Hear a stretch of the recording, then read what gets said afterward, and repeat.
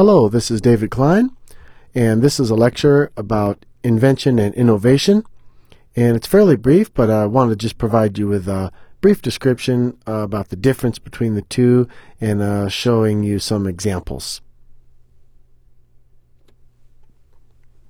So invention, as you may or may not know, is the act or process of inventing, the original making of something new, where innovation is a change made in the established way of doing things.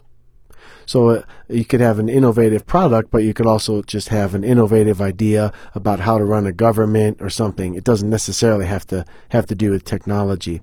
But for our purpose, we want to make the distinction that an invention is something new and an innovation is an improvement upon something that exists. So, for example, Thomas Edison invented the light bulb. Well, actually, he invented the light bulb, but so did Joseph Swan. Joseph Swan was a British inventor. Many people maybe don't know, and there was other people working on the light bulb as well. But Joseph Swan did make a successful one, but he did not have the wider vision for the system of electricity that Edison had, so he kind of just went by the wayside, and Edison was, of course, credited with the inventor of the light bulb. But anyway, the point here is that the light bulb was invented, and then there were some innovations made upon it. One was the low-voltage halogen bulb. And we see a kind of typical halogen bulb on the right. There are a few different styles, but I just wanted to provide you with a picture of a pretty common one. And then on the left we see the Tizzo lamp that's designed by Richard Sapper in 1972. So this is, 70 years or something after the invention of the light bulb, but the Italian automobile industry actually came out with a low-voltage halogen bulb they wanted to use for the headlights in their automobiles, and Richard Sapper took that and used it in his design for the Tizzo lamp in 1972. And you may recognize this lamp because it's, I think, the best-selling desk lamp of all time in the world, and you see it on the desks of CEOs and of corporate CEOs around the globe.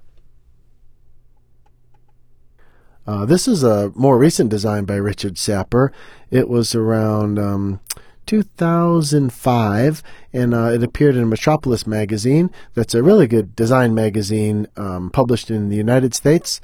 It especially concentrates on design coming out of New York and the East Coast, but it's international design magazine. Part of the title is cropped in that image, but the title of the magazine is called Metropolis. I suggest if you're interested in design and technology, you could subscribe to that for a pretty low rate. So here we see some tabletop models and some of the development that Richard Sapper did to produce this light. A couple of very different innovations or developments that has to do with light. And on the left we see the neon lights. So neon is a different gas, and it can be put into a tube, and the tube can be bent into any shape. And this is neon signs that I photographed in Seoul, Korea. So the neon bulbs themselves are inside of metal boxes to protect them, and also the light lights up the whole metal box inside. And of course you can see these kind of signs, neon lights internationally. On the right is kind of a different, not really even a product, but an idea. You can buy a DVD rather, and you put it in your DVD player, and it simply turns your television into like a colored light. And it can cycle through some different colors, some different hues, or you can leave it on the same color, and so your TV just becomes this kind of ambient light. So it's really not a light bulb at all, but it's just an innovative idea about light. We saw the bicycle, and that's invented in France, and even to this day, when I look at a bicycle, it's not tremendously different from this one that we're looking at. But of course, a lot of innovations have been made with the bicycle. Here we see a die-cast aluminum metal frame for the bicycle on the top left. The bottom left shows a folding bicycle, and these are especially popular in Japan where the space is tight, and a lot of times people will ride from their home to the train station, then fold up their bike and bring it on the train, and then they get off and they ride a little ways to work. So the bicycle is a little bit more of kind of a commuter tool in many countries than it is in the United States. But this is an interesting idea for a folding bike.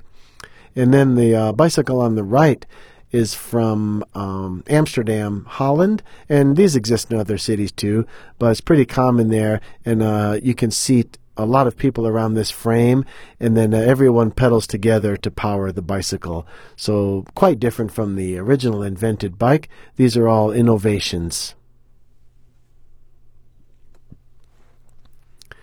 Fiskars is a company from Scandinavia, and they produce scissors. And on the left we see probably designs that kind of stand out that are easy to grip.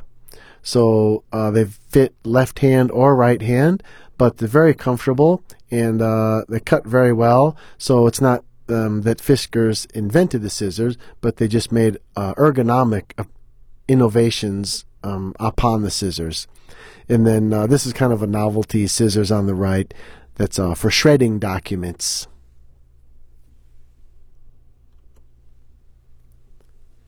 One of the great innovators, and actually there are some inventions in the Dyson, but James Dyson did not invent the vacuum cleaner, but he improved upon it. And this is a prototype that he made in the mid-90s.